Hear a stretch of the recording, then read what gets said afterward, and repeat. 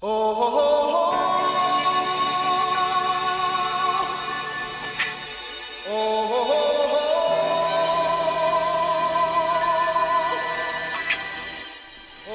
UFC 222 is not even 12 hours old, and you and I are up early on a Sunday morning at the Bent Pixel Studios to recap this fight card. That's some podcast dedication right there. And fear of my wife. And fear of your wife. Because if I'd done this in the afternoon and taken up family time, I'd be in trouble. Well, then you deserve even a bigger pat on the back for getting up early and doing this and looking good, too. Thanks, I mean, you're all like camera ready is the other thing, too. Surprise, right? Yeah, I figured this was going to be a backwards ball cap day. It's certainly a beanie day for me, so... Good thing about being in better shape is I'm starting to be a little more alert when I get up. I guess that's it. All right. Well, before we get into breaking this fight card down, we do want to let you know that this podcast, just like all Phone Booth Fighting podcasts, is presented by Low T Nation. LowTNation.com is the website for you to go to find out if you are a candidate for some biological clock rejuvenation. How's that for a phrase? If you're getting a little older, if you're getting a little slower, if you don't quite have the get up and go that you used to, then lowtnation.com might be for you. All right, Frank, let's say I'm one of those fellas, and I go to lowtnation.com and I dial the phone number for the free telephone consultation. What happens from there? Well, after the consultation, they basically screen you, see if it's ever going to waste your time, if something that along the lines of what they do is going to be able to help you, and if that's the case that you're hitting some of those warning check marks that say that you might be a candidate, they'll schedule an appointment. You'll go down to the LabCorp where there's there's a LabCorp in every state, in almost every city here. No matter where I'm living in America, I can find one near me. Easy to go, and then once you do, that'll be the most effort on your part, and once you they get the results, doctor looks it over, can discuss things with your general physician if you like, and then have the prescription shipped to your house monthly, on time, convenient. Can't be any easier. I got a solid testimonial, by the way, from our number one listener, Joe Cockrell, about Low T Nation. He's a new client. Said it was spot on. Said he was super happy with his customer service there. By the way, Joe, he's a secret weapon for us because not only is he a great listener, but he trades with a lot of our sponsors and supports the show.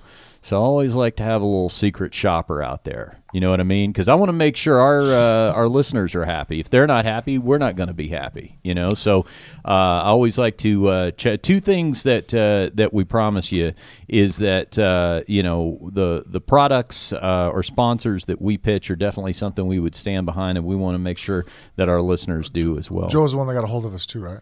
Different guy.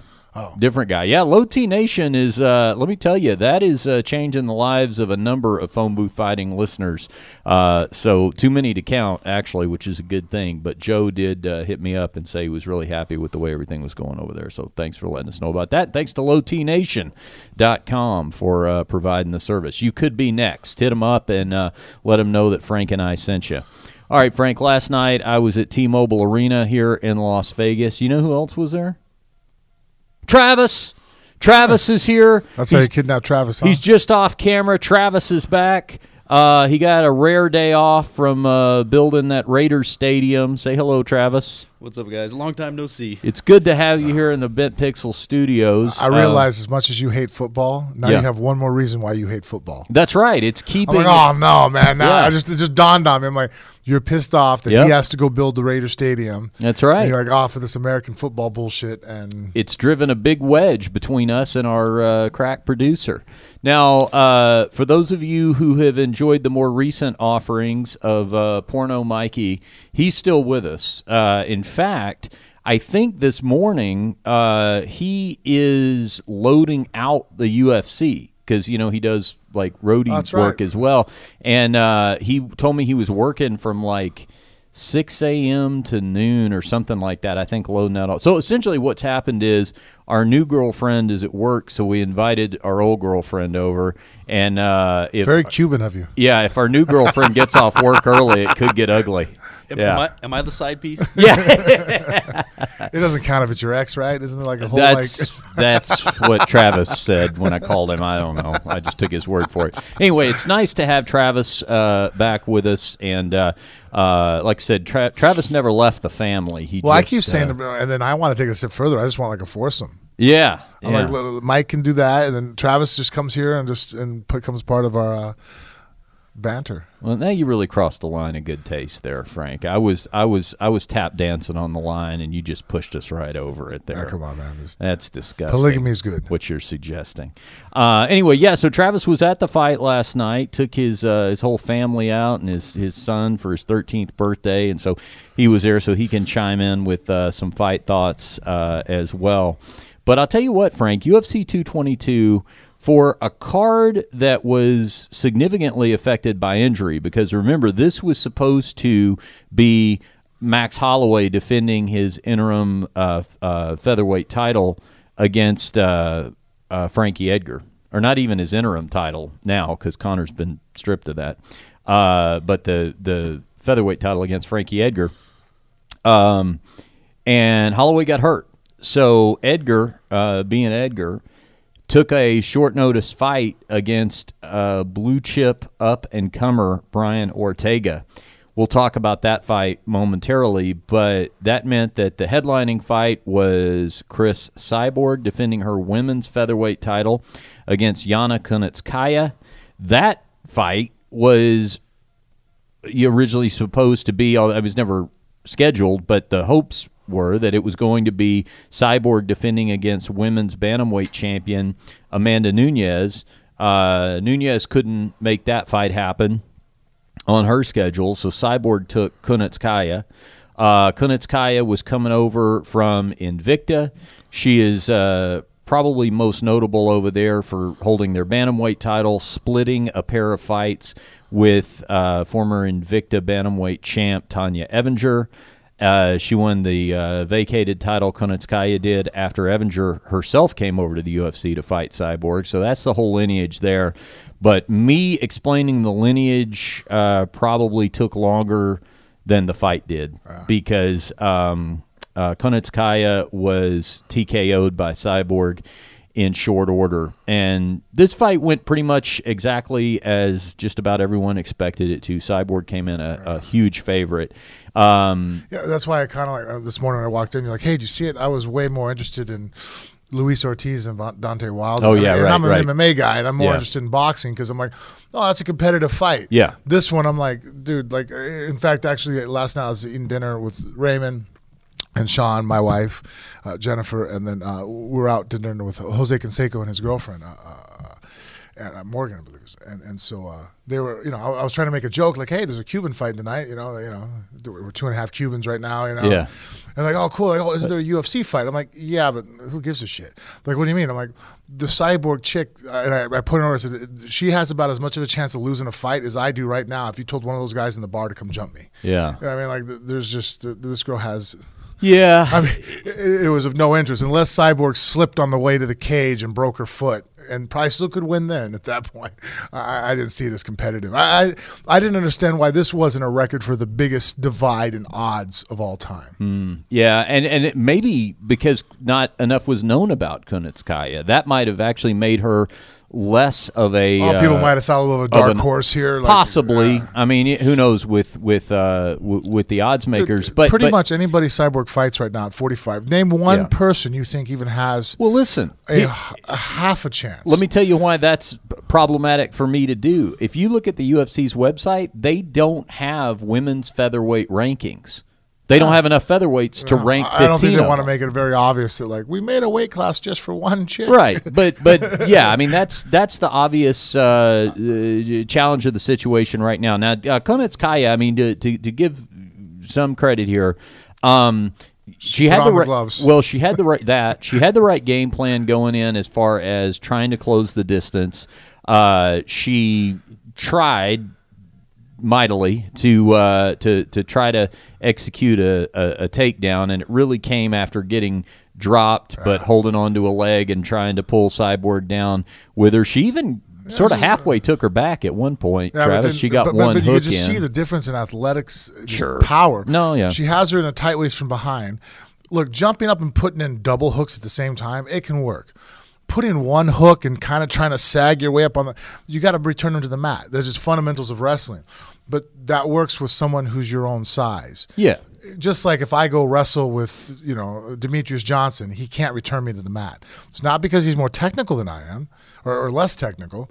It's because there's a huge power size difference. And that's what Cyborg is just a different kind of athlete. She is making a hard cut down to featherweight, and all these girls are not even featherweights. It's like even that thought I just told you, like, hey, name someone you think has a shot. The only person I can think of that might be able to make it competitive is Amanda Nunes. But once again, Amanda is a true bantamweight. She's not a featherweight. Yeah. So, I mean, it'd be again us talking about John Jones, and everybody we got to pick to try to beat him is really a welterweight. Mm-hmm. All right, who can we get from welterweight to move up and challenge this true light heavyweight who's a beast amongst light heavyweights? It's just screwed. Well, I asked her also about Megan Anderson in the press conference. We'll play some audio of that momentarily because I did talk to Cyborg. Cyborg is the only time right now I feel, honestly, and MMA is a crazy sport, and I'll never say this. We're like, well, there's always a chance. You know what I mean? It's like shit always can happen. I feel now there's finally an athlete that I can say that, dude, bet the house. I don't care what the odds are. Even if you're only going to make $1, it ain't a risk. Yeah. You're never going to lose your money with her. As long as it's a featherweight fight. As long as it's a featherweight fight, she's good. Yeah. All right, I tell you what. Well, let's Travis, cue up Cyborg there, if you will, in the post-fight press conference, because I did get a couple of questions in with her. And, she took no damage. She should be. Hey, did you like the makeup? Did I like what? Did you like her weigh-in makeup? Oh, yeah. I dug it. Dude. Yeah. I thought that shit was cool. Yeah. I mean, obviously, kind of a Cyborg Brazilian is not theme. Going to be walking a runway anytime soon. You know what I mean? She's not the what's the word I'm trying to look for here real quick, because I don't want her to ever beat me up. She's not you go ahead. Technically beautiful. Or I'll just be over here. You go ahead. Help me out, dude. I'm drowning. Yeah. Not touching that. Classically. She's not classically beautiful. Okay.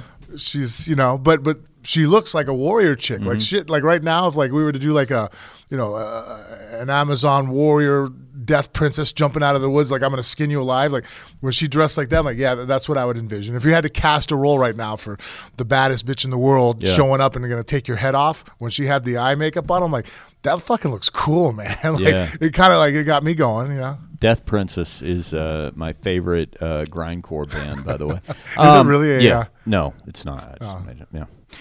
Someone needs to name themselves Death Princess. They should. They That's a absolutely badass should. name. It's a good name. I think that she's going to have to acquire that. Fuck Cyborg, Death Princess. The Death Princess.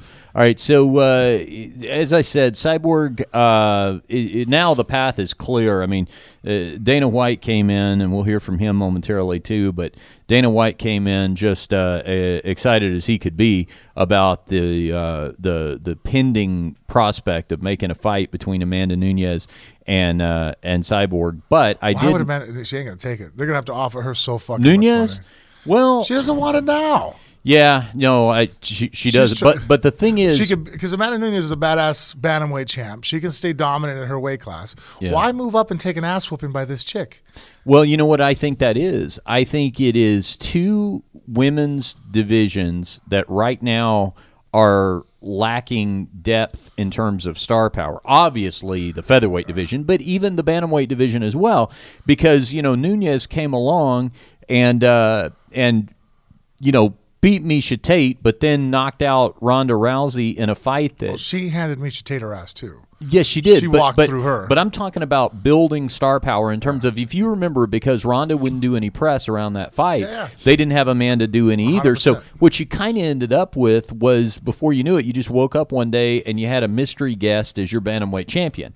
So because of that, I think you've got two divisions that rather than go to whatever the logical contender in that division is, they're much stronger together than apart in terms of selling a fight. I think that's what. Yeah, but you created two weight divisions to begin with. You created this 45-pound division. Yeah. So then you have. So now you're going to steal the hype or the glory of the bantamweight by getting her ass kicked. Yeah. And then it's like, all right, well, and then now you're back to the same problem we had to begin with. So what's her next fight? So After that? What do you have after Amanda Nunes? They need to take the time to build up the featherweight class. They built it. They made a champion. They have one, but they need to go ahead and do a reality show. Yeah. Do the tough enough, or the tough show, do a 145-pound weight class. I think they need to go that route. And if I was Amanda Nunes, and if you're listening, Amanda, don't take this fight for less than $5 million because you're only doing it for the company. Yeah. They're the only ones who are going to win in this. They're the ones doing it. I would not take it for less than $5 million. Boy, professional advice. How pissed would Dana be? He's already got a deal with Tito managing Cyborg. What if Frank shows up as Amanda Nunes' manager? Yeah, I mean, we'll do the fight at the offices, but it's $5 million. He's already got this deal together. Yeah. She needs to only do it for $5 million because it's Amanda Nunes. It's her legacy. It's her. Yeah. She can come out as an extremely dominant. The chick's a well-rounded black belt in jiu-jitsu. She's a great athlete at bantamweight. She's long. She's powerful. She hits like a truck. All these great things going for her. It's just that you're asking her to beat a girl who's also a powerful girl who outweighs her. On the night of the fight, she'll be 15, 20 pounds bigger than her. Yeah. You know what? If I'm going to take that beating in front of everybody and have to hurt myself, I need to be taken care of for it. And that's how she needs to think. And if the UFC, it means that much to them, they make enough money, go ahead and pay her that. Just put that in front of her. This is what I want. And I would publicly go forward with that. Hey, because then Dana's going to do you're afraid to fight, be a champ, fighters fight. Dude, you're a fucking businessman who's overweight behind a desk. You're not a fighter. You don't know anything about fighting. In that aspect, you don't know what it feels like to walk out there in a cage in front of 20,000 people. So, no, don't fall for that shit. You know what I mean? Where they're laughing at you afterwards, cashing their checks. Make your money too off of the situation, and then go ahead. Then you can go out there, and she might have a chance at it. I'm still betting on Cyborg, even as high as I'm on Amanda Nunes at bantamweight. It's just that Cyborg at featherweight is just a different fucking animal. Well, Megan Anderson is also out there, and you're going to hear me ask Cyborg about her because Megan at one point was scheduled to fight Cyborg. If you don't know the name, Megan has competed in Invicta, held her featherweight title. Travis and I were talking about this off air. Most recently fought, I think it was January of last year, beating Charmaine Tweet. And she is a legit featherweight. She's a legit 6 feet tall. What'd you say you heard she walked around at, Travis? Yeah, on her breakdown on last Thursday, she says she walks around at 175 or 180. Ooh. Yeah. So size-wise, you see her move. She's a tall girl, but she's still kind of. Man, right now, if we were playing pickup sandlot football, I'd pick Cyborg before I pick you. I'm just saying she's just. Not only is she a big athlete, but her joints and the way she moves, she's an athlete. Yeah. You know what I mean? We could play any sport in the world right now, and if you say, hey, pick a girl's team, and I'm putting her on there. You know what I mean? At least with Megan, though, you're talking about somebody who's not going to have size to make up for. Now, the bizarre thing about her, though, is that when this fight was scheduled, she had some sort of visa issues that nobody completely understood. From Australia, right? Again? Yeah, and I never heard a legit explanation of that because she wasn't able to fight due to some sort of issues, but now she's in America. And Travis, because she does that podcast with Laura Sanko, right? Yep. She, you were saying she's been in America for a while now? Yeah. According to her, she said she was ready to go. She wanted the fight, was asking for the fight, and she was shocked when they announced this Kunitskaya girl. So she called her manager and said, "Dude, what the fuck? Like, why is nobody talking to me?" She's like, "I want that fight." I just don't know I just don't know what her work issues are. Maybe I'm the last to know. Yeah, visas are just confusing as shit. I feel bad for people, especially, you know what? That could be a whole show on itself. If you do shit the right way, it seems like it screws you. Yeah. You do shit the wrong way here, you can go ahead and just work and do everything else. But let's say if she is not completely legally cleared to work in America for whatever reason, she has to understand the UFC can't very well book a pay-per-view and just hope there's not going to be a paperwork she's here on a problem. tourist visa only, Yeah.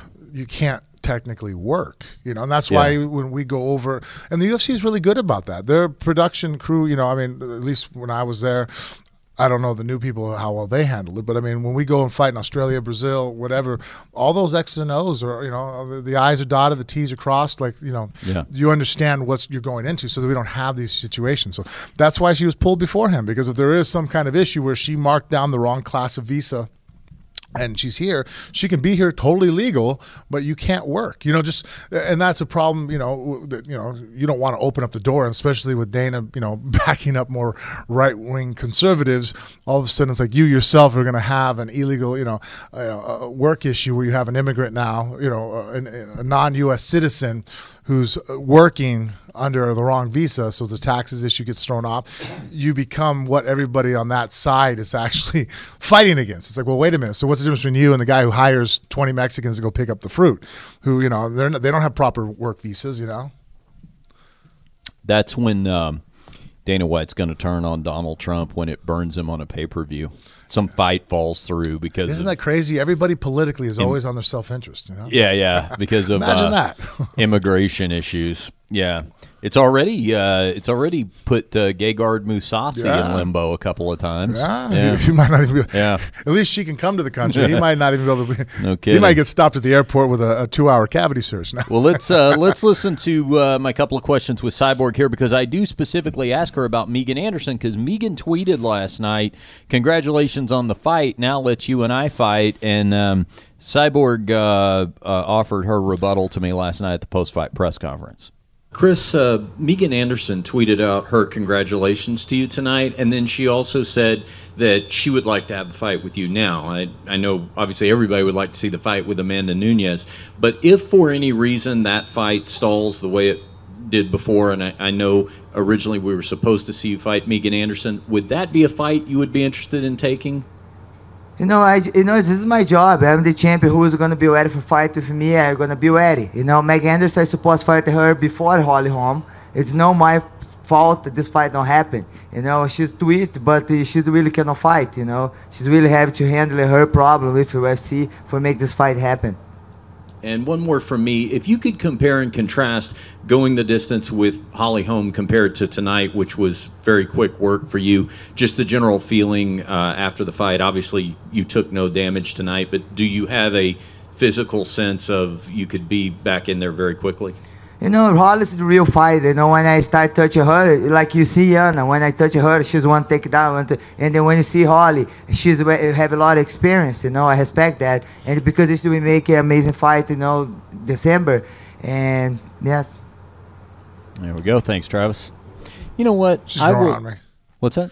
You know Actually, what? I was going to. You know what? Cyborg, Yeah. I used to if everybody was making jokes about her looks, I wasn't the first one to defend her. But I don't know what she's doing differently and stuff. She actually, maybe I'm just attracted to people that could kick someone's ass. Like, no. She's actually looking. Is she not looking more attractive? I think she is. And here's the thing about her too. The nicest human being in the world. She's charming. Yes. Yeah. I mean, that maybe. So we're those chicks that would matters date to the me. guy because of personality, huh? Well, yeah. I mean, to me, Mrs. Mir would say that I am 100%. That Do you know you that what? my wife Yeah. is the hottest girl I've ever talked to, dated in any form.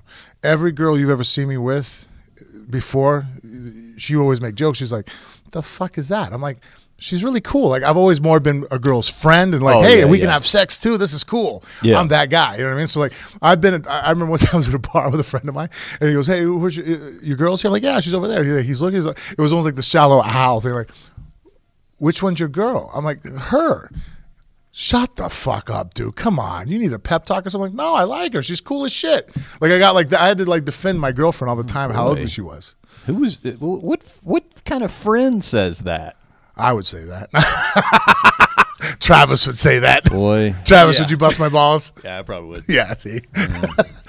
No, I find Cyborg very charming. Yeah. And she is always I'm sort of finding myself attracted to her now. She's always very pleasant, and you're right though. I mean, let me tell you, I have a long-standing belief. Frank is trying to corrupt Travis's son over here. He's Travis's son. I don't think I could corrupt him. I'm just going to guide him the way of the Jedi. Yeah. No, if you'd have been with us all night, we did a pretty good job of corrupting him. Okay. All right. That's just a man thing. It drives my wife nuts. I'm like, hey, son, hey, look over there. She's like, are you really showing Cage a girl's butt? I'm like, I am training him how to observe that girl's ass and not draw attention to himself. I see. Well, the thing to me is about a girl like Cyborg is I've had a long-standing belief that I can see a girl in a room and, she might be a girl that everybody's staring at, but after you talk to her for 5 minutes, she's not even attractive anymore. Like something physical can happen. If she has an off-putting personality or stupid or whatever, it's just like I don't even see attractive anymore. And conversely, I've seen it where you see a girl, okay, maybe she's not the first girl you notice in a room, but if you talk to her for 5 or 10 minutes, all of a sudden she's the only girl in the room. So, I'm a Cyborg fan. I'm glad to see you say that because I was just about to say, in all seriousness, when we got done listening to her, that I was going to tell you she charms me. Yeah, no, her eyebrows, her skin, and she's looking good, Yeah. Yeah. You want to know a little secret about me and Cyborg? Uh-oh. You know what? If Travis would say that to me right now, I'd be like, all right, dude, fucking tell me, right? But with you, it's like, what did you do? Because I know that there's nothing diabolical whatsoever. No, it's completely innocent. You are the nicest. Like, if there ever was angels and demons, I know you're an angel. Yeah. And I'd have to confess that I'm a demon. Well, if we had a sitcom, that's what they would do with the CGI is whenever somebody was having a moral dilemma, they'd have you in all red on their shoulder and then me in the white robe. Yeah. You are the white robe guy. No, his little secret is sometimes, not very often, but a couple of times on Instagram, Cyborg will leave me a comment, a little post, and a lot of times it's like a little heart. I don't know. It's never gone further than that. I think it's completely innocent. I think she's involved. I'm involved as well. But it's just, I was like, there's a little heart there from Cyborg.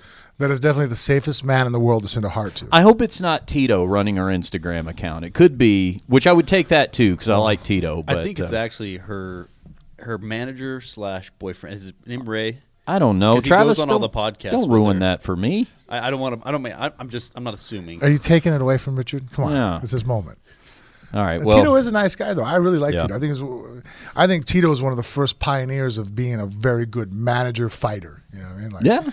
Like my wife and I always talk highly of him. You know what? He took some heat when he first started managing Cyborg because he had to get up and do the press conferences and all that kind of stuff. But obviously something's going right because she's happy with him. She stayed with him. Look at where she's at. She got the UFC to build an entire division specifically for her. It just look. It's called a logical fallacy, right?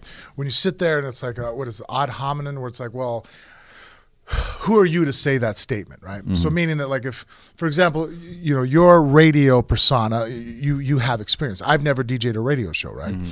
So if I were to, is that the word DJ it or what is that? Okay, it's fine. Right there, giving away that I don't know shit about it, right? But it'd be like if I gave you like, hey, Richard, I think that, you shouldn't do this because of this. And I give an opinion on it, right, off of a fact of what I think. Uh-huh. And you go, well, who the fuck are you? You've never done it. Or vice versa. If you say, hey, Frank, when you throw your right hook, I notice you kind of drop your hand real low here. And I see a big opening. And look at these fights here where a southpaw has been caught with a left hook. And I go, yeah, but have you ever fought? Now, so that's a way, and that's not true. Like, if you make a true statement, I shouldn't attack the person saying it by going, well, where's your experience? Yeah. It doesn't make that statement any less true, right? But there's something and I used to really firmly believe in that. And as a martial artist, it's really helped me out in my career. I just had a guy the other day in the gym in Mayweather's. He saw me throw a kick. He goes, hey, are you okay with taking advice? I'm like, yeah. He goes, well, remember the kick goes where your knee points. I'm like, yeah, you know what? You're right. I'm missing that. And some guy that I don't know who the fuck knows what, but he pointed out something that made me think, you know what? I wasn't even paying attention to that. Thanks for the tip. Boom. I took the point of advice. And look, out of 10 times that happens, 9 times I listen and mm-hmm. It's not useful information. I have to discard it, but I still listen to you. But I think there's something about, like, when Bella's wrestling yesterday and she's having a hard time, her first match, she lost her ever first. She had to do a round robin with a girl. And the very first time she's lost to a female in a competitive match, she lost yesterday. And she's having a hard time, and everybody's like trying to console her. And I'm being more ruthless than probably my wife would like me to be. But I know what Bella's mind is going through. I'm like, we're not going to sit here and fucking feel sorry for ourselves. We're only going to take what information is going to assist us in winning in the next match. She does this, this, and this. Stop fucking feeling sorry for yourself. You know what I mean? Like, but that's because I've been there. You know what I mean? So there's some kind of experience of being that guy that, like, look, I know what you're feeling right now. Mm-hmm. I know exactly where you are. So I think that Tito being a fighter manager, there's something about another manager asking you to do something like, okay, like, like if for example, Amanda Nunes is manager going, I really think we should take this fight. It's like, now wouldn't you think it'd be better coming from me going, I know what it feels like to fight someone who's 40 pounds bigger than you and getting hit. Yeah. So we're going to make sure it's compensated financially, blah, blah. So you're looking at me going, I know what you're feeling. And I'm not going to send you into a room that I've never been in myself. I'm not asking you to go in there, hey, go jump those 3 guys. Hey, have you ever been in a fight? No. But I need you to go beat those 3 guys up. You're like, you're asking me to go get jumped right now. Yeah. You've never been jumped? No. I'm sorry. It kills my motivation to want to follow you. It's like that general that leads from the front. You know what I mean? Like, I like that type of mentality. So I think that's what Tito really has going for him, is he's that general who's really, you know what I mean? He's on the front line with you. I mean, if you sit there behind a desk and you tell me to charge a hill, I'm like, yeah, fuck you, bastard. You know what I mean? All right, Dana. You know? Yeah. But if you're out there with me and bullets are buzzing by your head, you're like, all right, man, we got to charge this hill. I'm like, and I'm taking the lead. I'm like, really? No shit. All right, motherfucker, let's go. You know what I mean? I'll follow you into battle. You know what I mean? So that's why I think that Tito, I like that. And I think that we're going to see more of that. Management and head coaches that have actually been in a cage taking that role. And it's really one of the positives I see that our sport is going into. 10, 15 years ago, you didn't have a coach or a manager that ever fought. You know what I mean? Like, the sport was too young. Yeah. Well, I think we're going to get Cyborg and Amanda Nunes maybe in July. I mean, that's no specific dates were promised, but the one thing we know about the Midsummer Classic for International Fight Week is we've got Daniel Cormier and Stipe Miocic in a super fight. Could it be a 2 super fight card? Quite possibly, I think so. The other option would be Max Holloway and Brian Ortega. Let's talk about that fight. They need to. Ortega's on the map, but I still feel like Yeah. I mean, it's quite the star power just yet, right? Yeah, that's the problem with this situation. Mm-hmm. Frankie Edgar is valiant. I'm glad he took a dangerous fight. Mm-hmm. You know what I mean? But that's where you're. Again, as a manager, if I was a manager fighter, Frankie, he wants to take this fight. Be like, no, Frankie, we're not taking this fight. Why? Because this is a dangerous fight. This guy is big. He hits hard. He's knocked out everybody he's fought so far in the UFC. And if you go out there and just barely beat him, it makes us look worse going into our Max Holloway fight. We're going to also take the time off. You're an older athlete. You've been fighting for a long time. You've earned your title shot. You've earned your place in UFC lore. You're going to be a fucking Hall of Famer. We don't have to give a handout to this kid Ortega to help him out. And I know what you're thinking. You're a warrior. You want to say no to battle. So guess what? You say you fucking hate me. I'm the manager that steps in and goes, nope, we have a contract together and I refuse to let him fight. So make me the bad guy. Mm-hmm. I'm the asshole. And I'm sure that he would look at me and go, you are the asshole. I want this fight. Well, guess what? I'm doing what's best for you. You taking this fight is not what's best for you. You have nothing to gain. The other kid, Ortega, has everything in the fucking world to gain. Even if he fights you in a close war, his stock goes up and your stock drops. Who wants those kind of fights? Well, Frankie Edgar, being Frankie Edgar, took this fight and paid the price. Got finished for the first time in his career. Brian Ortega, now 13-0 with 5 finishes in the UFC. Came into this fight ranked number 3 as a featherweight. Edgar ranked at number 2. And I'll tell you what about this fight. Even though Frankie was stopped in the first round, Frankie looked good. Oh, he was winning the fight. Frankie was like Frankie. He came in. There was an immediate speed difference. Yep. He has over everybody. Boxing difference. Footwork, angles in and out. Yeah. It immediately looked like I picked Frankie to win the fight simply for that reason. I thought, Ortega's going to have an advantage with jiu-jitsu if this goes to the ground, but that's why Frankie's not going to let it go to the ground. This fight's going to stay standing. If I were to give Ortega, I certainly did think he had a chance, but to give him a chance, I would have never thought that he was going to knock out Frankie Edgar. And that's what was most impressive about this fight. There was nothing wrong with what Frankie was doing or his game plan. Absolutely not. But he got caught with an elbow that was I mean, this was like a John Jones highlight reel type elbow. And Ortega does have very long arms like John does. So, when you fold up one of those elbows, it's almost like he turned his hip with it, stepped down on the lead foot. He did a perfect high slashing down elbow and just caught him hard. Rocked Frankie with the elbow, dropped him with a devastating uppercut. And as I said, becomes the first person to ever finish Frankie Edgar. And Ortega now has the longest finishing streak in the UFC with 6. That made his 6, and he's finished 10 out of his 14 wins. So with that, Ortega gets a shot at Max Holloway. Yeah, for Edgar. And again, it's no slot to Edgar. I felt that Edgar could have won the fight. If you'd have told me right now, okay, hey, real quick, they're about to fight in 5 minutes, bet. If they were to fight again tomorrow, I would still take Frankie Edgar because I think Edgar, honestly, the more over the years I've seen different fighters, I think Frankie Edgar might be the most skilled fighter in MMA ever as far as the prototypical perfect way to fight. His combinations, how he leads from takedowns to punches to kicks. If I had to sit there and you say, hey, Frank, it's the Matrix. We're going to download someone's programming into your brain right now. I'm like, oh, Frankie Edgar. I wouldn't even second guess you. No, Frankie Edgar. Demetrius Johnson. I'm like, Demetrius is awesome too. He's right there, but Frankie Edgar is just, to me, is just the only reason why Frankie Edgar has not been just, a 15-time defending world champion is just that the weight classes gaps are too fucking big. If you look at if you look at collegiate and international wrestling, they don't have 10-pound weight differentials at that size. Professional boxing, you can go up a difference of 3 or 4 pounds and you have a different weight class. Because when guys are smaller in correlation to their size or percentage, it's a bigger difference. Someone being 20 pounds bigger than me at 260 to 280, that's the difference of like a 5-pound difference down there at the 130s. 20 pounds my size, but then as you go down, it's in comparison and percentage of your body weight. It's like I can lose 5 pounds by skipping breakfast. You tell, Demetrius Johnson, hey, we need you to drop 5 pounds the next hour. He can't just skip breakfast. He's going to be bouncing around for a little while because 5 pounds in percentage to his weight. So I think Edgar is just screwed that 35, I think, is too difficult of a cut for him. And still 45, he still looks small against everybody he fights at featherweight. Yeah. He almost has the length of a guy who is at the bantamweight weight class, but just can't quite cut down the muscle tissue to get down there and effectively be able to perform.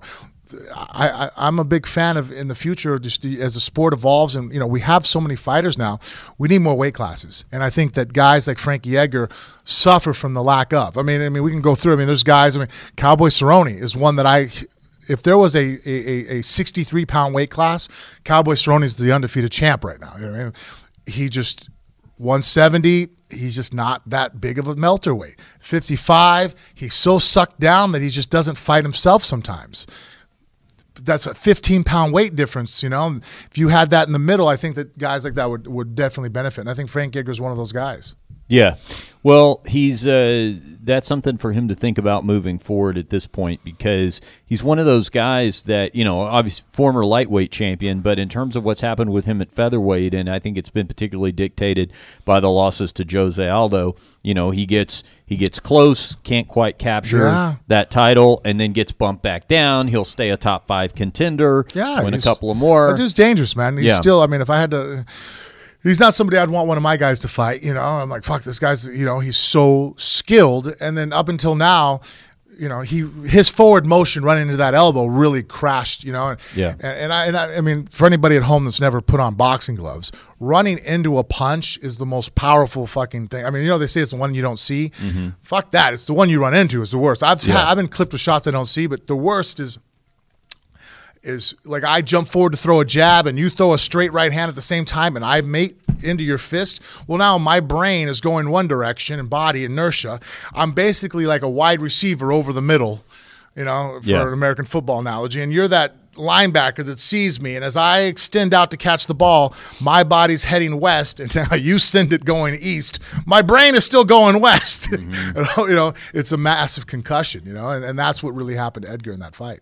Well, I've been a fan of Brian Ortega now for a while, and I particularly like his submission skill set. I know we got the knockout last his guillotine night, was a good threat. In fact, when he went for that, at first I was kind of yelling at him in my brain. I'm like, no, crossface. You don't go for a guillotine on Edgar. He's going to fucking throw you through the ropes or over the cage. And when he locked up the guillotine and to see Edgar back out of it, I'm like, wow, that guy has a good submissions that not only he can feel, but then in training leading up to it. I mean, Edgar's a black belt, right? Over there. Mark Henry. Yeah. And Ricardo Almeida.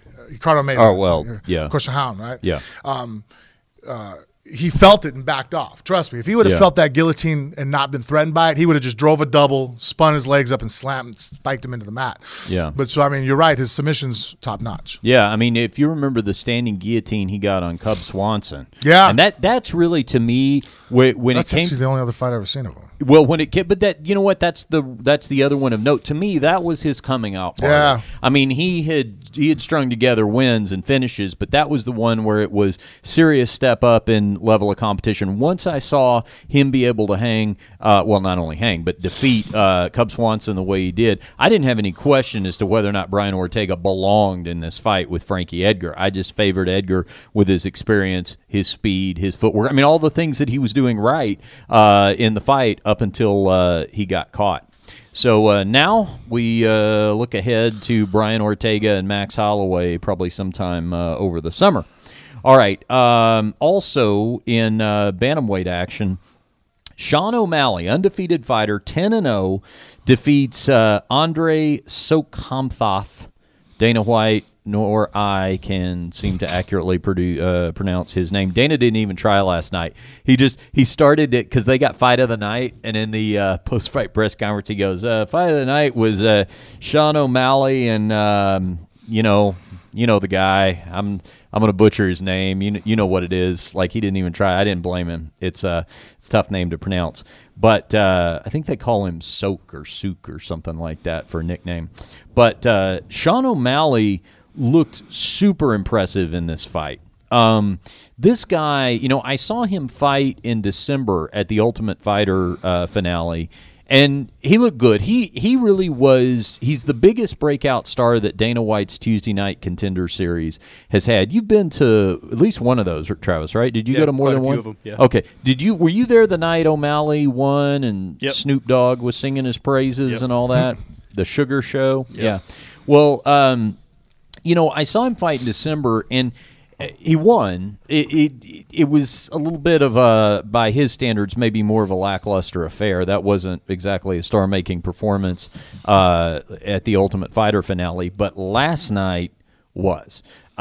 This guy, first of all, got a 10-8 round on two judges' scorecards for the first round. Almost had Andre finished.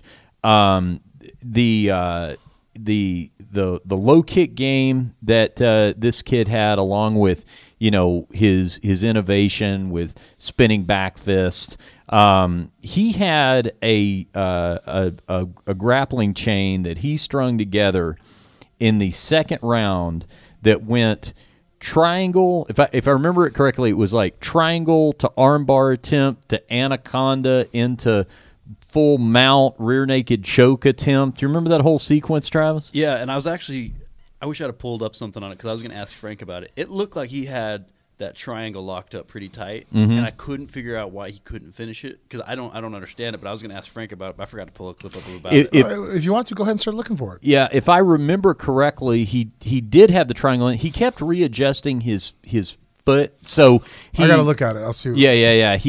There were, I think, at least two times that he unlocked his feet and took his right hand and put it on his ankle to hold the leg that's crossed behind his neck in place. But did he put the other foot on the hip and re-angle it? Yeah, there was a reason he kept readjusting. Was it on the foot or on the shin? On the ankle, so he was locking over the ankle. Right, so there wasn't cause, because one thing that is always I do at all my submission holds. That's probably why mine are so correctly brutal. is that I take joints out of the equation. So if I'm going to triangle you, this is the back, this leg is over your head, my left leg, let's say, then I put the back of my hand, my calf is always above my ankle. Okay. It can't touch the ankle because the ankle has all the bones in it, right? And it moves. Oh. So it's like it'd be like me trying to like choke you with nunchucks, right? Yeah. There's give. Yeah. Okay. But if I bring it and take that out of it and put it right on the tibia, now it's all bone. And when I crush down on you, there is no give. I mean, now the bone has a little flexion to it, but not compared to if I put it on the foot. And I see so many guys that put it on their ankle or their foot, and it gives that half an inch, quarter of an inch gap of pressure, and that's sometimes enough for a guy who's tough. He's not going to go to sleep. He's going to fight through it. Yeah, he readjusted a couple of times, and then if your toes aren't pointing up in a triangle, yeah, on the foot that's being trapped behind the head, you're probably not doing it right. If your toes are pointing horizontal or parallel to the mat, they're wrong. Yeah. Your toes should be able to flex completely pointing north. Yeah. And then then that means the triangle's correct. Yeah, after he readjusted, the other thing too, as I recall, he may have had a hard time getting the trapped arm across his body. Yeah, and if that pushes down on the hips, that keeps a little bit of a gap over too. But honestly, I've had people trap their elbow there, and as long as I get the shin good, and then it's all about pulling down on the head. People get that wrong all the time. Like I mean, Drysdale has a world-class triangle, but if he can't put his hands on my head, I can be stuck in it. Everything else can be perfect, and I don't tap. I won't go to sleep. If I fuck up and let go of his hands, then I'm asking him what happened. Yeah. Okay. Well, he didn't lock it into completion, but that chain that O'Malley had was super impressive. And then round 3, he suffered an injury. Now, round 3, he threw a right high kick to the head and seriously injured his foot somehow. Now, I say seriously, the word we got at the post-fight press conference, and this was directly from Dana, was that his foot was not broken. They'd taken him to the hospital and x-rayed it, so maybe it's some kind of fracture type situation. But I noticed a lot of people were talking online because after the decision was, really right before the decision was announced, once the fight was over with and the adrenaline kind of calmed down, I think the pain set in, and he was on his back laying on the mat when he heard the decision announced. Rogan actually interviewed him while he was laying on his back. I saw somebody made a meme out of that today, and it said, what happens when you fracture your foot and Joe Rogan wants to podcast? Pull Dana back up there, though, because I want his comments on the Holloway-Ortiz fight, but also I talked to him about Hector Lombard, which we're going to talk about here in a second. So anyway, Sean O'Malley looked like the prospect that he's been touted as last night. Very, very impressive performance from him, and he collects the fight of the night bonus. All right, before we finish talking about the main card, we may as well skip to a fight on the prelims, which saw Hector Lombard disqualified against CB Dalloway in the first round. So here's my questions with Dana. I'm going to talk to him about Holloway. Do I keep saying Ortiz? If I am doing that, I mean to say Ortega. Just understand that there was a big boxing match last night with Deontay Wilder and Luis Ortiz, and I've kind of had that on my mind. I think I even correctly... You haven't got to see it yet. No. I didn't either, because like I said, I was out to dinner, so I did a play-by-play. I actually had to apologize to everybody at the table. Like, I'm going to be that asshole tonight who for the first half hour I'm staring at my phone. Were you like, normally I'm that asshole that's playing Clash of Clans, but tonight I'm that asshole that's trying to follow a boxing match. You know me so well. Now I at least excuse myself to go to the bathroom and play Clash of Clans. Here's me talking Dana, just to follow up on the conversation of Ortega and Holloway, assuming Holloway is healthy in short order, would maybe the July card be a good time to target that fight to Kobil? I don't know. I don't know. Off the top of my head, I don't know. But yeah, I want to make that fight as soon as possible. Yeah. I also want to get your thoughts on the Hector Lombard disqualification. That one appeared to be a pretty blatant one. A pretty what? A pretty blatant one in terms of after the bell.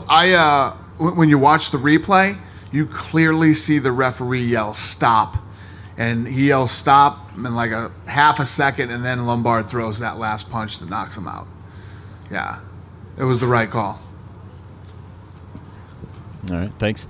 All right, so to set this up, if people didn't see the prelims, right at the horn to end the first Are we allowed round. to show that little highlight? We Yeah. have a little view of it. So Yeah. folks We'll that are put it. watching the YouTube video. Yeah, I think we can show that. So right at the horn, Lombard he's caught a kick from Dalloway. He's got Dalloway's I guess right leg in his left hand, and he throws a 1-2. right-left 1-2 combination that lands and drops Dalloway after the buzzer. Now, he was disqualified for this because there's a little half plug for the John Anik, Kenny Florian podcast, which is fine.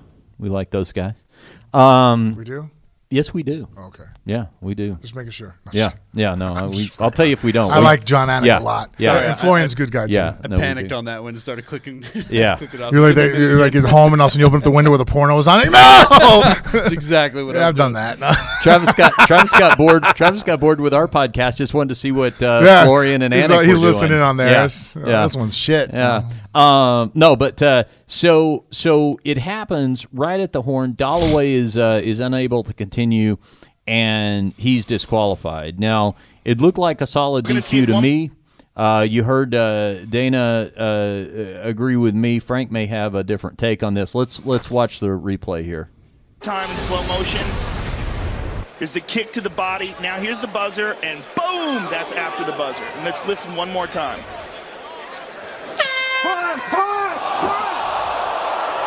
There's no question at all. That was 100% after the buzzer. All right, 100%. stop that. All right. All right, where you got, Frank? All right. I do agree that it's a disqualification because you have to protect CB. yeah. The mistake was made.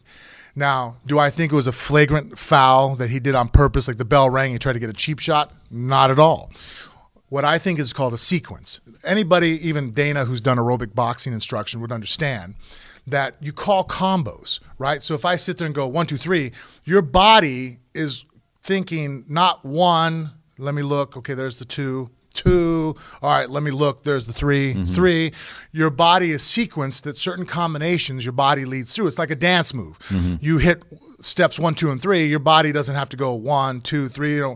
You start having efficiency because you've drilled it so many times that it's not a higher process thought. It's a reaction.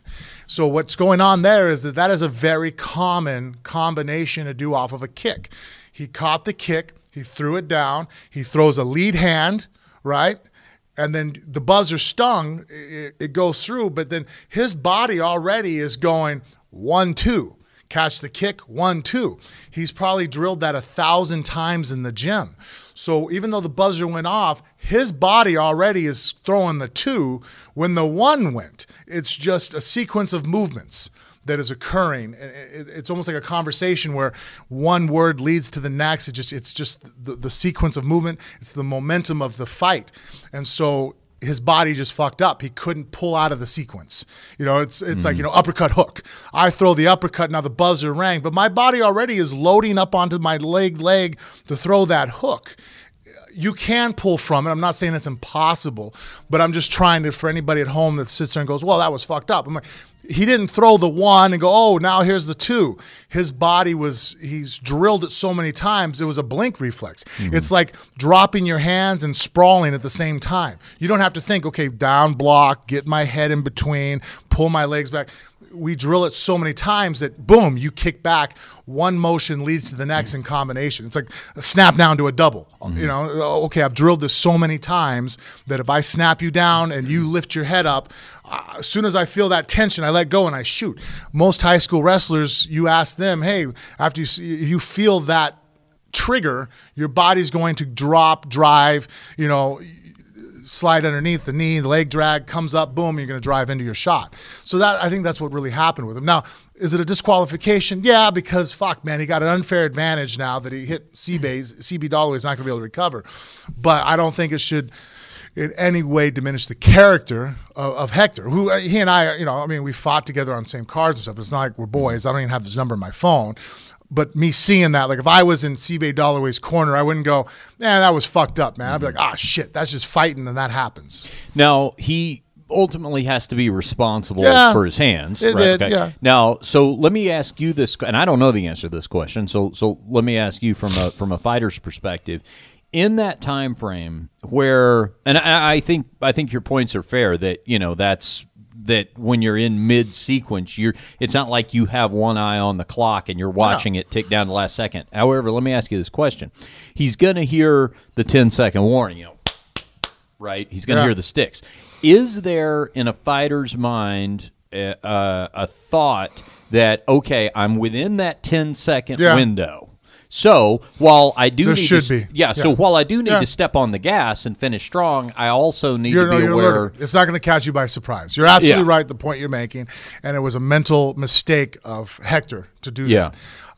Again, though, there are those after the bell shots where, like, especially off a break, if we're both clinched against each other, and all of a sudden the boop, and then I break away from you, right? And then boom, I throw the shot. You can deliberately see that, okay, you didn't initiate an offensive movement until after the bell. Yeah. Whereas Hector's offensive movement was initiated off the kick. That catch the kick, his catch 1-2 is all one mental sequence. Yeah. And that started a half a second before the bell and then finished a second after the bell. That makes sense. That's what happened there. But what you're saying about being aware, I'm very, you're sitting there going, but it happens. It happens in training. I feel bad when that's the worst. I mean, obviously, I guess I can't say it's the worst because losing your win and getting a DQ is the worst. But in training against your friends and sparring partners, look, man, at least once a month, one of us are going to hit each other on the bell or after the bell on accident, especially in the heated moment. You're fighting, boom. And then it's even worse there because we only have a 30-second warning. We don't get 10-second warnings in training. Yeah. Usually the bell, if you're doing a 3-minute round, at 2.5 minutes, their 30-second clock goes, dee. Okay, I got 30 seconds. That's a long time to forget that 30 seconds. You're not going to go, okay, I got 30 seconds. It's too much time to hold on to. So I've caught guys afterwards, sequencing. The shot that I most deliberately did, and I was like, oh, shit. And you could see even his reaction when he put his hand out. I remember one time with one of my training partners, I was setting up a level change straight left hand. So I go, jab, level change. I took a shot, come back. As the buzzer rang, I changed levels. But then because my brain already knew what I wanted to do, beep, pow, a good half a second after the bell rang, a full heartbeat, I threw a straight left. By the time I threw it, I mean, even as I level changed, my partner was tired. He heard the bell ring and immediately just dropped his hands. And so if you're watching at home, you're like, dude, Frank Mir's a dick. He just purposely, his partner dropped his hands. But in my brain, I'm like, okay, boom, I'm going, Mm-hmm. Yeah. Well, do you think Lombard would have helped himself by exhibiting some kind of remorse in the moment? Yeah. Because the other problem, too, is when he landed it, he kind of pointed at him and walked away, like, take that. Yeah, and I didn't know if that was a take that or if that was like, oh, shit. You know what I mean? Like, they could have, I don't know. I took it like, in fact, afterwards, like you saying that, I'm like, yeah, that looks like what you're saying. I can see that. But my first thought was, oh, he pointed like, my bad, fuck. You know what I mean? Like, it's one of those things where, I kick someone in the groin on accident. It doesn't quite stop the pace of the fight. But it's one of those, like, I acknowledge I made a mistake. In the middle of combat, we kind of do that. I know it's weird to people, here you're trying to kill each other in a fight. But even amongst that, you get a jab in the eye. If I poke someone in the eye, you sit there and go, you touch your forehead. You do some kind of I acknowledge that I fucked up, meaning that I'm not trying to do that. You know what I mean? Relax, Where if I don't get that some kind of acknowledgement, like, all right, motherfucker, you're trying to play dirty. Well, let's bring out the dirty tricks. Yeah. I just think he would have helped himself by some kind of a little bit more of a contrition. Yeah. He was too poker face afterwards, and the point, if he had been like, oh shit, and put his hands together, lowered his stance. There's so many nonverbal communications I think he could have done to help himself. Mm-hmm. But I don't even think he registered at that moment. Yeah. Couple other points on the card here. Mackenzie Dern makes her UFC debut, takes a split decision over Ashley Yoder. Mackenzie Dern, a decorated jiu-jitsu competitor, coming over to the UFC after some lower level MMA experience. The fight stayed on the feet up until, what was that, Travis? The last minute of the third round, and Dern did get her back and got a rear naked choke in that Yoder was able to defend. Mackenzie Dern, I think, in the final minute or 90 seconds of the fight, looked like what people were expecting. The rest of the time, it was boxing. But she is, for several reasons, I think, a very marketable female fighter. And so we're definitely going to see some more of her. But it will be cool to see if she what weight can, was this at? They fought at straw weight. Yeah, 115. I think that's what's going to hurt her when she moves up to the divisions. I think she's really an atom weight. Because if you look at her body, can you pull up a picture? Really? You know what? I stood next. You remember when she I don't know. Maybe I'm wrong. Because I've only been around her when she doesn't have a fight close up. And I've always seen her as very, you know what I mean? Like she's. I think she's kind of thicker. Yeah. Is that what you're talking about? Uh-huh. Well, atom weight's going to be less than straw weight. Yeah. So you're saying she could actually go down? Yeah. Okay. I think that she's a little heavy for her weight class. Oh, but unnecessarily heavy. Okay, I see. I was trying to say this in a way not to get ripped by everybody. No, I see what you're saying. Because I thought you meant she just looks like. No, I'm saying she's a little on the soft side.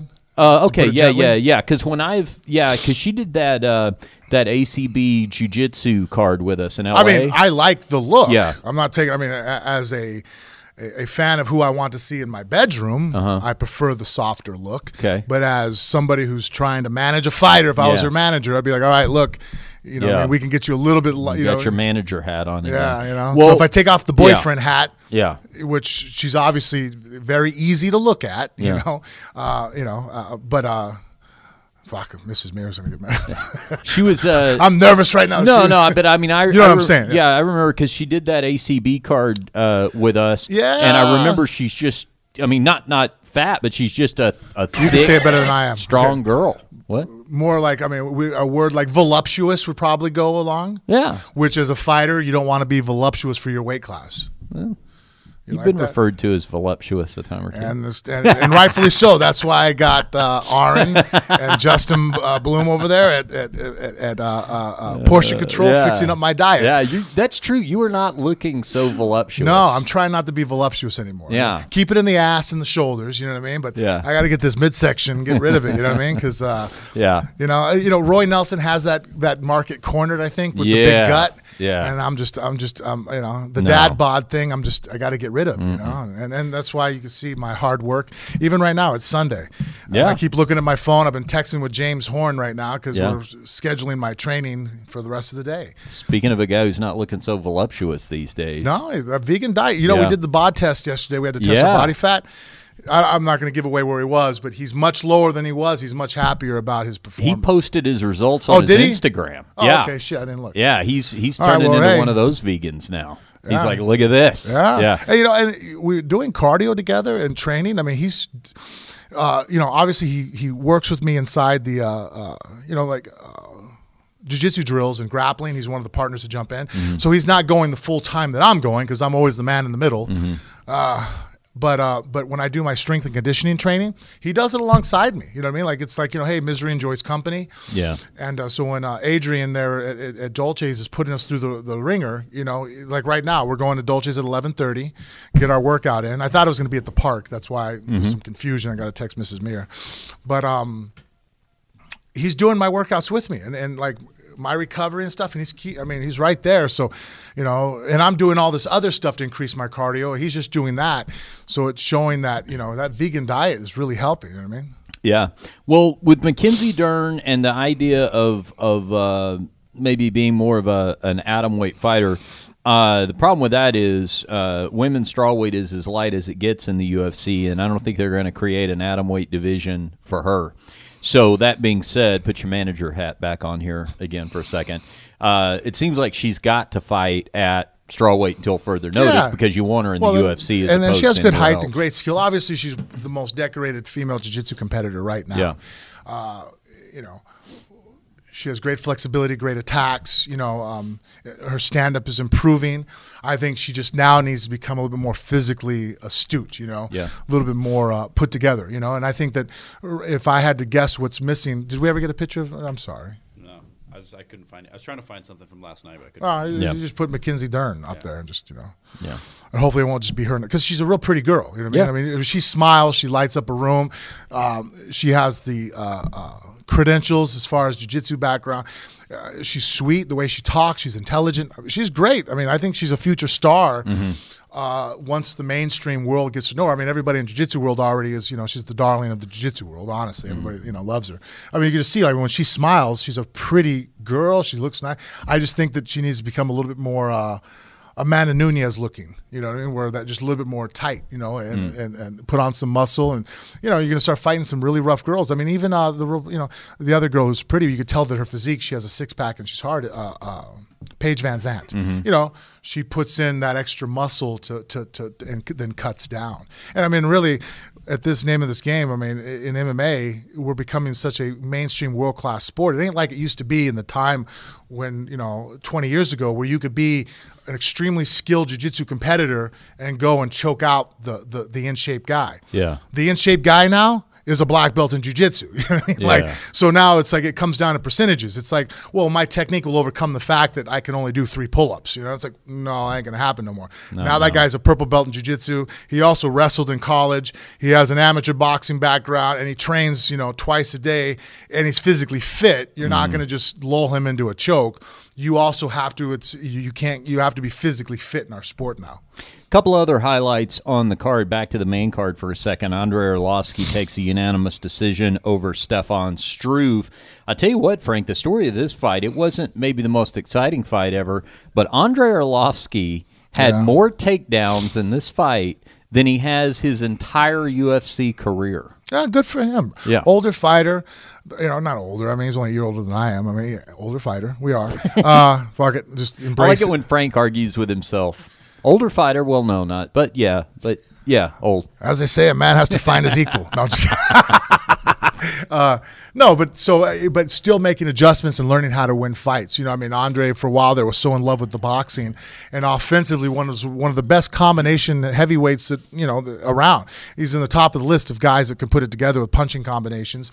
But now has added. I remember training with him 3 or 4 years ago in Albuquerque, and when it was wrestling day, he absolutely hated it. He's like, I fucking hate wrestling. You know what I mean? I'm like, well, buddy, you're wearing 4-ounce gloves, so there's going to be some wrestling involved on the fight night. You know what I mean? Like, it's like I don't know if you can really honestly say you hate any aspect of our sport, because you have to be able to know how to do it all.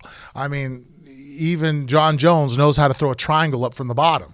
It might not be his go-to choice, but he's capable and aware of all areas, and then you accentuate your strengths. So seeing that he actually now is developing takedowns, and Struve is such a long guy that at first you might sit there and go, well, yeah, it's easy to get under him. Yeah, it's easy to engage in a guy who's taller than you, but it's harder actually to disbalance him and take him down. Ask Daniel Cormier. Why does he have the impossible time taking down John Jones? Well, because John's center of gravity is so high, you can get in on his legs, but then when you pop your hips up, their feet are still touching the ground. It's harder to lift. Where it's harder to get in on a Daniel Cormier, but John was able to toss him around, because once he pops his hips up, John steps up to neutral, and now Daniel's feet are 6 inches off the ground. So that's what, for Andre to be able to overcome that. It's not just shoot on Struve, it's easy. No, it's actually fucking hard to finish the takedown. Yeah. Easy to get in, hard to finish. Where, again, shorter guy, harder to get in, easier to finish. Yeah. So Arlovski shows he's still got plenty of fight left. Kicking off the main card in women's bantamweight action, Kat Zingano defeated via split decision, although this really should have been a unanimous decision. My girl Adelaide Bird was involved in this one, I think. Enough said there. I'm sorry, I can't deal with Adelaide Bird. Zingano is defeated by Katlyn Vieira, who remains undefeated at 10-0 and is a hot bantamweight title contender now, coming in ranked number 5, and looked very impressive in doing so. Boy, Travis and I were talking about this before the show started. Kat Zingano,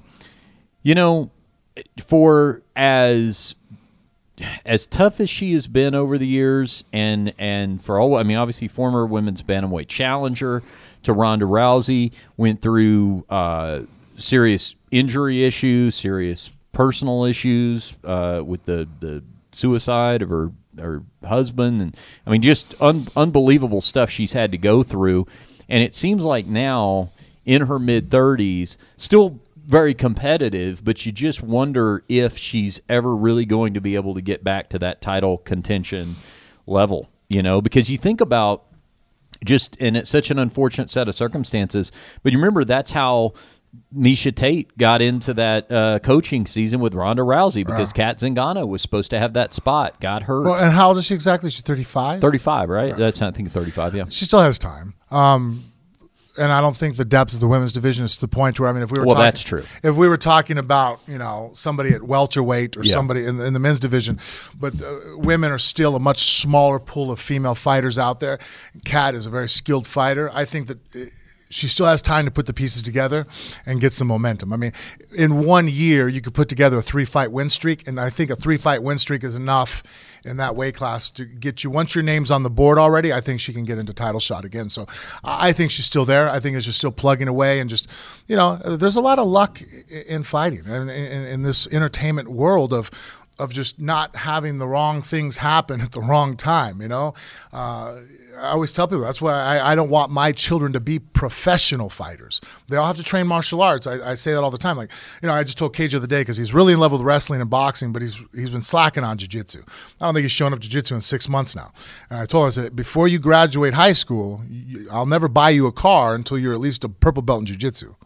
You got to be a purple belt, you know what I mean? And then you get the car. I'll buy you a new car when you leave to go to college. You buy me a car when I get my purple belt? We'll talk, man. Okay. We'll talk. All right. Especially if you get a Drysdale purple belt. That's pretty respectable. Okay. But and That's it's not something to shoot for. And I'm not even telling him he has to do competitions. He just has to know how to handle himself. Yeah. That if he's out, and somebody tries to, take his milk money, he could take their arm off, but because the reason why is I love fighting, but me getting paid for it is great because it lets me go train why Mrs. Meir doesn't yell at me, Yeah.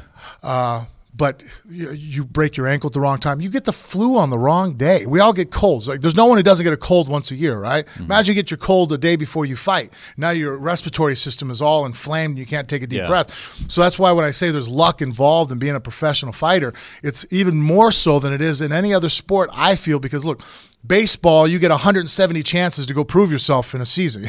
There's a ton of games. Football, why it's in season, you can throw 4 interceptions on Sunday, but guess what? Next week, you can redeem yourself. And then you have 7 days that you got to eat shit on the internet, but you can go and fix it the next weekend, Barring the Super Bowl, the next, game is coming up, In the fight world, you have a bad performance or things don't line up, like Kat Zingano. Now she has 3 or 4 months minimum before we're going to see her again, most likely, right? Yeah. And that's a long time for people to sit there and go, oh, your age, this and that. And for you to sit at home and let that shit fucking sink in. And people can really they can hear that. And it could either A, like it does me, piss me the fuck off and make me show up at the gym on Sunday. Or B, you could sit there and go, well, am I being realistic about this? Because there's a part of being a fighter that has to be unrealistic. I can't look at all the odds and go, well, the chances of me coming back at 38 and doing this, it's like, fuck that. The chances of me doing A, B, and C that I've done in my career were actually slim to none. I believed 100% it was going to happen. And so you go out there and do it. And so there's that logical, you have to, suspend your logic for a little bit to want to be a professional athlete, which isn't easy, especially the more intelligent you are. And the few times I've talked to Kat, I've gathered that she's a pretty clever girl. You hit that. I mean, I've done that. I sit there and go, well, I could either just commentate and promote now. That makes good money. I mean, fighting, I've done that. You could sit there and break down odds in your head and talk yourself out of shit because that's actually being realistic. But if you want to be the 1% world champions and go out there and break records and be a legend, you almost got to sit there and go, okay, if you go through that house, there's a 90% chance you're going to burn alive. Yeah, so you're saying there's a 10% chance I can make it, right? You almost got to do that. So you're saying there's a chance. Yeah. You know what I mean? Boom, I'm going, Yeah. Also on the prelims, maybe the guy who's had the biggest break of good fortune on this entire card was Alex Hernandez, a guy who was debuting in the UFC last night on short notice, took a fight against number 12 ranked lightweight Beneil Dariush. That was supposed to be Bobby Green's fight. If you recall, Frank, when we had James Vick on a couple of weeks ago, he actually kind of broke the news to us. I hadn't heard it up to that point, that Bobby Green was hurt and was going to be out of that fight. Vic had lost a fight to Dariush and was saying if it had been even just a few weeks later, he would have liked to have to take that fight. Yeah. But now Vic may turn his attention toward Alexander Hernandez because this guy put guy himself on the map real fast. Yeah, huh? This guy scores a highlight reel first-round knockout of Beneil Dariush, and also I think made the most of his post-fight interview too. Real quick, yeah. just because we'll do the last thing. I was going to try to text you. Yeah. I'm not doing the park workout today. Okay. So we're going to Dolce's gym, which is 3 minutes away from here. So yes. As long as we wrap up by 11:10 now. Okay. We don't have to. I told you 10:50. So you thought you had 4 minutes. We got 20 minutes. All right. That's good stuff. That's good news for the Phone Booth Fighting Podcast listener. It's good news for Mike Dolce. He got a little plug in there. Yeah. He always appreciates that. Adrian is the guy who's doing my strength and conditioning Yep. now. You can see him all over the internet. I am so happy with him right now. I mean, my energy levels, my strength. He really embraces that. Like, we're going to make your weaknesses better, but we're going to focus on increasing your strengths. And every other coach I've ever had, I'm not going to say that. Most coaches I've had in the past, it's like, okay, well, you're already strong, so we're not going to work on that. You're already explosive. Let's not work on that. Let's try to get your endurance up, this and that. And all it does is make me weaker, make me less explosive. And then I'm a shitty endurance athlete anyways. I mean, if we go run marathons or run up a hill, I'm not Forrest Griffin. Mm-hmm. But if you sit there and go, okay, you see that really heavy weight over there? I'm like, yeah, I want you to throw it over to that side of the room. All right, let's fucking go. I look like, I should be in the NFL. I'm good at that. So we accentuate on that, but still building up. I mean, you saw the pool workouts. I'm like a cat when it comes to water. I fucking hate the shit. Yeah. But that endurance training, you know what I mean? I have to be honest with you. I don't know if this makes me the greatest friend or not, but I was looking at the picture of you and James and your wet, glistening bodies just getting out of the pool, and I was thinking Photoshop. I was like, what can I do with this? Because there's some – I didn't quite – Don't give the fans any ideas. Off air, you could tell me what you were going to do. Did you like our one mockery that we did on Adrian? Yes. That was funny shit, right? Yeah, yeah. Did you see the picture? Yeah, the guy that looked like he just got arrested. Yeah, that's Adrian. Like, we're sitting there. I'm like, all right, everybody smile. Like, because that's my thing, man. Like, look, we're all fighters. We got tattoos. We beat people up. Let's stop the tough guy act. We're all cool. So we're all smiling after practice. And there's Adrian. Look, looks like, he looks like, what's his name? Who said it the funniest? Fuck, I got to give credit where credit's due. I can't remember now. But one of the guys in the group it looks like. I think you guys said it on the last podcast. Yeah. James said it. What did he say? It looked like you guys are the DEA guys. No. Yeah, that's right. James said it. That's right. You're on. No, that was Richard. That was you. Oh, Richard. It was the professional comedian. There's a professional comedian. Yeah. Thank you, sir. And you like how I really wanted to make sure I gave it. I do. Like, I okay, hold on. Someone said a really funny one. I got to give credit where credit is due, and it was Richard. Yeah, when you said that, it looked like we're like the agents that just busted the drug lord. And he's the one getting extradited. Yeah, that was good. That was good. That was the best one yet. See, that's proof that even if I'm not here, I'm still listening. That's right. We appreciate you that. are. Yeah. Fucking James. Yeah. James at home right now, texting the shit out of me. Doesn't listen to our show. Yeah, I know. He was asking questions about something we talked about on the. Yeah, you called him on that. That's right. Anyway, so Alexander Hernandez. What I was going to say though about his post-fight comments, it was like not McGregor-esque in terms of he wasn't he wasn't turning full carnival barker, but he did speak with an impressive level of confidence. Sort of like I'm always impressed with the guys who get the lucky break, the circumstantial break to be there, but then can not only take that opportunity, but really come across looking like they are meant to be there. If I had not known the backstory, I would have just assumed this is a guy who's had a handful of fights in the UFC, and that's the best look to possibly have when you're coming in new. Also, John Dotson, former flyweight title challenger, of course, has now moved up to bantamweight his last handful of fights, defeats Pedro Munoz by split decision. The interesting thing about this fight is this is Dotson's last fight on his contract. Some are saying that he could turn up in another organization, maybe over there with you in Bellator. Yeah, and, or with me at ACB. Or that. And the thing to really consider there, if you're Dotson, is that, he's he ate before the win last night, so obviously he's moving up if he's moving at all. And there may eventually be a bantamweight title shot in his future in the UFC, but if he were to jump over to another organization right now, I mean, he would have to be instantly in title contention. Yeah, definitely. He has guy is very explosive. He's had some great fights there with Demetrius Johnson. I mean, a couple times there, he was the only guy that looked like it could possibly give him a run for his money. But I mean, DJ just fucking hit another gear on him and knocked him out in that last outing that they had together. Right, it was a knockout, I believe. Yeah, and so DJ's DJ, but Dotson, I think, if it wasn't for DJ, Dotson would be would have already held a belt at some point at 125. So yeah, Agreed. If he comes over, Bellator obviously could use him a lot. ACB could use him.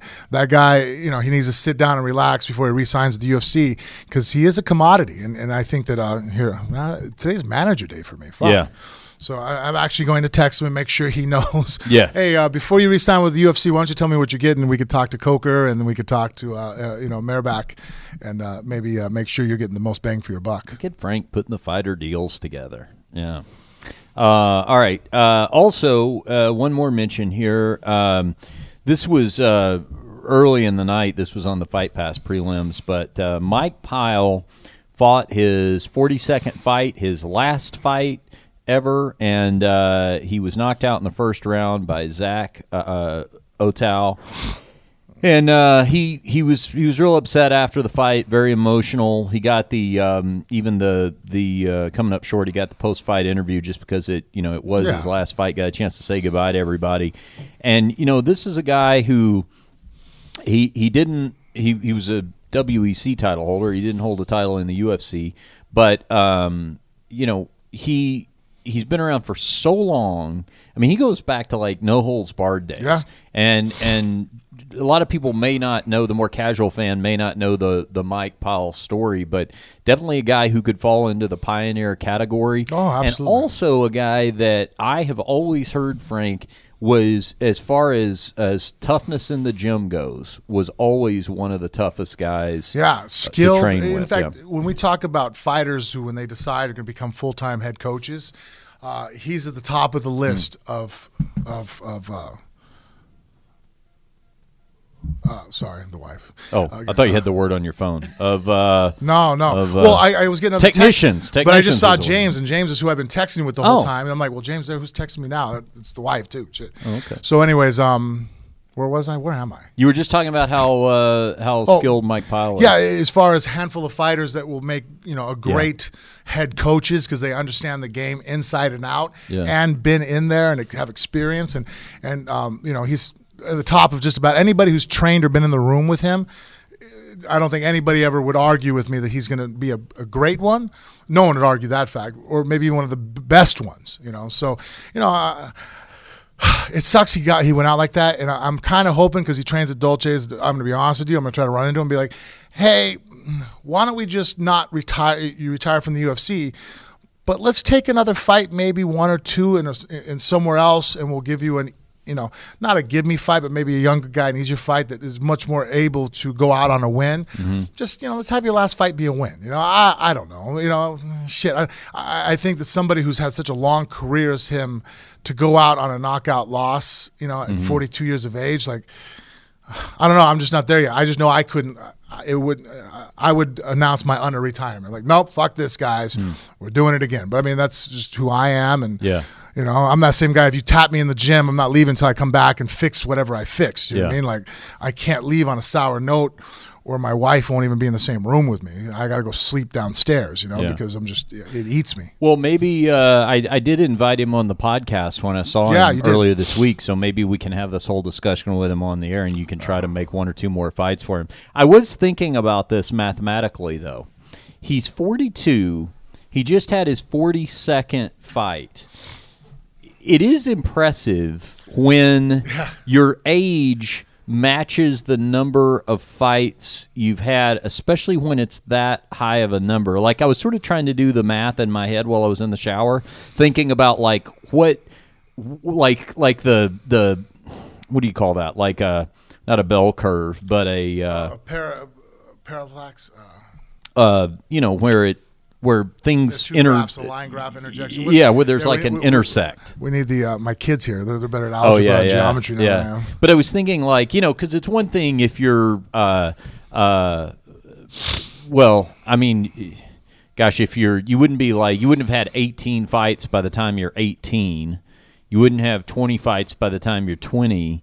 But to get to that level, now there's a situation where you could have, 60-something fights by the time that you're 40. But I mean, you got guys like Alistair. I mean, he has more fights than he is of age. So yeah, but that is pretty impressive though when you get up there and your age can. Anybody over 30 fights, man. I mean, that's a lot. I mean, in MMA, I mean, I think the average fight career is probably 15 to 25 if we look through guys. Yeah. So once you start breaking into 30s, 40s, 50s. Yeah. You've had some brawling. Well, thumbs up to UFC 222, and it was one of those cards that like I said, it suffered from injury to one of the main fights. It didn't have the most depth on it in terms of star power, but a lot of times those cards are the ones where somebody can really emerge with a breakout performance. I mean, I think unquestionably last night that was Brian Ortega, but the stage was set perfectly for him to do that. I'm going to get your guys' thoughts on something since we do have a few more minutes. Actually, now we almost have. Oh, now we don't again? Yeah, 4. Okay. Sorry. How is this moving? This is like watching the stock market. That's my life, man. It's training. I was oh shit, I got to do this, do that. And when you're training for a fight and you're also running around the world commentating and then have a wife with a bunch of children and I guess so. I've got a difference of opinion with you on something. Okay, so we have time to slide. Oh yeah, please that. I love different opinions. You've been pretty critical on T-Mobile Arena. And so, I always value your opinion. So let me just say what my criticism is. Let me just set this up. I just think it's too big for fights. My position is that fights, boxing, MMA should not take place in something larger than about roughly 10,000 seats as opposed to almost 20,000, which I think T-Mobile is. Sorry, go ahead. So, and I think the same way. I've been to quite a few fights in different arenas. I've been to small ones like the Pearl, the Palm, and at the Joint and the Hard Rock, stuff like that. Real intimate. Those are settings, nice. It's really cool. But I've also been to like Madison Square Garden, which is way too big. Yeah, it was a horrible experience. But so listen to you always talk. I've never been inside T-Mobile. Oh, you had not? I haven't been to a hockey game. I haven't been to anything. I just assumed you built it. No, I did not. Oh, okay. But so I went in a little nervous. We bought balcony tickets. And I thought, it's just gonna be a fun experience. But I was actually surprised. Our view, it didn't feel any different to me as sitting in like the MGM. Really? Yeah, it didn't. I other than the rows being really close together and not much leg room, my view, we had a great view. I mean, there was nothing to complain about. Were you on one of the ends or more the? I was on the balcony directly behind the blue corner. Okay, so the closer ends of you're going to have two closer sides and two farther sides. Okay, so that helped a little bit. Yep. Okay, yeah. I mean, look, and I'm spoiled too. All right, we're going to get Hayden on here for his 13-year-old perspective on the T-Mobile Arena experience. Hayden, this is Travis's son off camera here. Hayden, have you seen? Is this your first MMA fight to go to or no? Yeah, it's my first MMA fight. First one, okay. So what did you think in terms of the viewing experience and all that? For the first time, I thought it was pretty cool. I kind of wish the Cyborg fight would have lasted longer. Yes. Instead of just being the first round elimination. So did Yana Kunitskaya, by the way. She said the exact same thing to me after the fight. I like I forgot the 7-foot tall guy in the pit bull. I like Stefan Struve. Yeah, yep, the skyscraper in the pit bull. Mm-hmm. And one of my favorite fights was the Brazilian and the cat Kat Zingano. Yeah, Kat Zingano. Yeah. Now I don't know if this thought ran through your head, Hayden, when Stefan Struve fought Andrei Arlovski, but for me, that was the best musical matchup of the night with the walkout music. You had Andrei Arlovski's Johnny Cash matching up against Stefan Struve's Motorhead.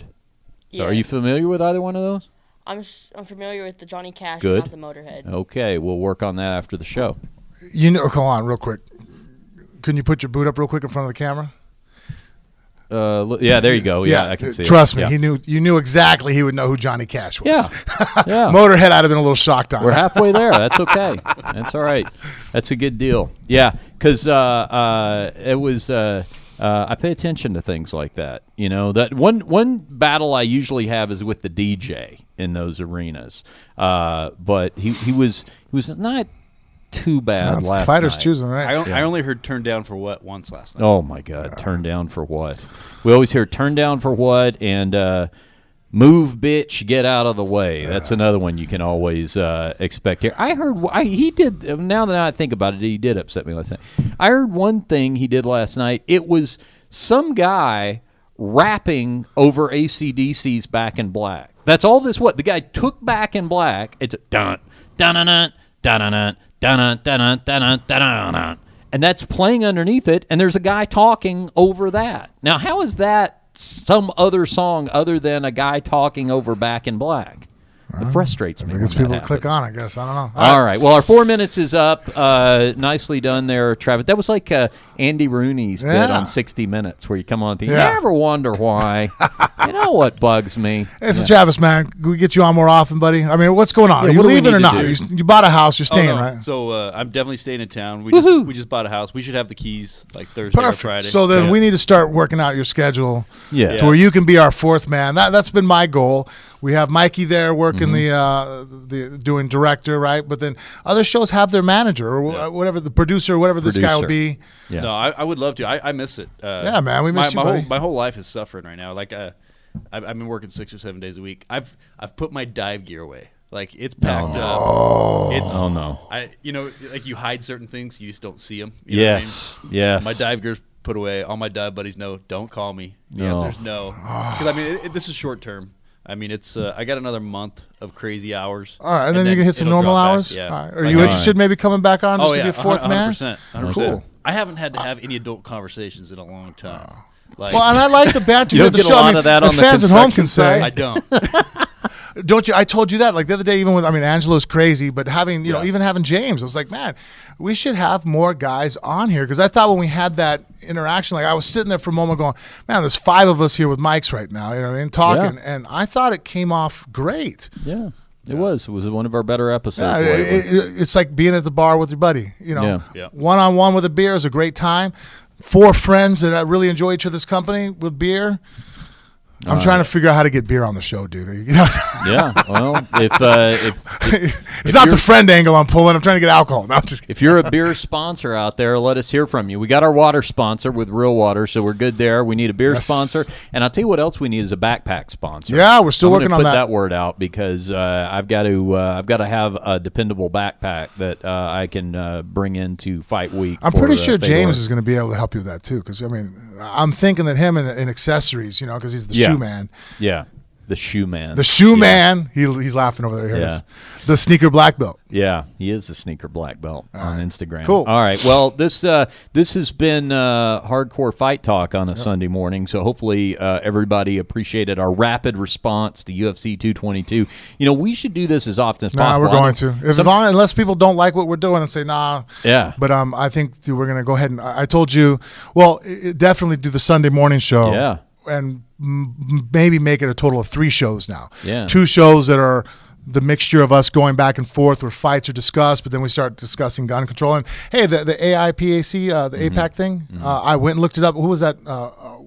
I don't remember the name of the guy that emailed. I'll have to look up his name. If you're listening, I did look that up, and that's some scary shit, buddy. You got me watching. We'll talk about it. Yeah, we'll so talk anyway, about it so on a having future that stuff. to talk about how, the Israeli foreign affairs just really meddling with ours way too much, and then and then have this Sunday show be our let's break down fights that happened over the weekend. I wanted to get more on boxing, but I guess we could say that we'll do it. And how was the response with Angela? Are we okay? Can we bring Angela to talk about the boxing again? Or you know what? Angela really behaved himself. Yeah, he did. I thought so. But how did the fans? Are you guys okay with him? They seemed calm. I mean, I didn't see a. We'll always bring Angela with James, but I'm gonna have James have that hook. Yeah. Right, and we just sit like there like a lion tamer. Yeah, well, like they used to do in the old, like the vaudeville. Yeah, right. And you fuck up, we'll hook him by the neck and pull him off. And I'll sit here with clippers on the mic. So I think that we'll do that. Just breakdowns of the fights and then preludes and make this a 90% fight show. I like that, and we'll crank it out real quick too, which is nice because that way it's rapid response. Like I said, UFC 222 is only like 12 hours old. We can be part of everybody's Monday morning. That's right. Water cooler talk. That's the idea. All right, so do us a favor. If you like that game plan, do us this favor, and it won't cost you a thing. Go on iTunes, look up Phone Booth Fighting, click on the 5 stars. Give us that 5-star rating. That's very beneficial to us. And if you're feeling extra generous, again, won't cost you a thing. Write a favorable line or two in the comments and reviews section. We like to read those on the air. That helps us once a month we try to get that out. Yep, we like to share those. Tell a friend about Phone Booth Fighting. That's how we're going to grow this thing, one listener at a time. And if you would like to financially support the show, go to... You want to financially help us. Yes, go to phoneboothfighting.com. There is an Amazon banner right there on the front. When you're shopping on Amazon, click through that Amazon banner on the front of phoneboothfighting.com, and here's Frank Mir to tell you why you would want to do that. Well, it's one of the easiest ways to help us out. You're going to do your shopping. You're going to get the things you want at home, and Amazon is an extremely convenient way to do so. Hell, we all do it. But by going through our banner, that's the only extra effort it takes on your part. It helps us out by giving us a small percentage of your purchase comes back here at the show at no extra cost to you. Whatever, if it was $1 before, it's $1 now, except for Amazon's going to kick us back a little bit. Hey, shout out to a guy, and I can't see the names of the people. Don't worry, your personal information is not compromised. Has anybody bought a strap-on yet? Not that I'm disappointed in our fans. Not that I've seen, but shout out to this guy, though. We had a guy within the last couple of weeks that has outfitted an entire home gym. I know. When we first started, he said he was going to do that. Yeah, this guy brought like mats and heavy bags. And no, I'm thinking about the audio. One guy did his home theater. Yeah, home theater. Sorry. Yeah, so the guy did a whole gym. Yeah, just in the last couple of weeks. So, and that's hugely beneficial to us. Hopefully it's Galen, right? Furnishing out my gym. Yeah, I don't know if it was him or not. But we get a little taste of that, and it's no extra cost to you. So we appreciate you doing that. Also, official Phone Booth Fighting merchandise, like the awesome Phone Booth Fighting T-shirt I happen to be wearing right now, is available at phoneboothfighting.com in the store section. All right, Frank, tell them how to follow us on social media. Well, if you're on Facebook or Instagram, just follow us at Phone Booth Fighting. If it's Snapchat or Twitter, just Phone Booth Fight. All right. For Frank Mir and for myself, Richard Hunter, and for Travis over there, guest producing, reviving his old role. Did an awesome job. Thanks for coming up and spending Sunday morning with us. Yeah, man, it's cool. And thank you to you for joining us for another episode of Phone Booth Fighting. Remember, you can watch all of these. If you're listening to audio only, you can also watch them on our Phone Booth Fighting YouTube channel. So check that out. We're trying to grow that thing as well. We appreciate you being with us, and we will see you right back here next time on Phone Booth Fighting. Everybody was kung fu fighting.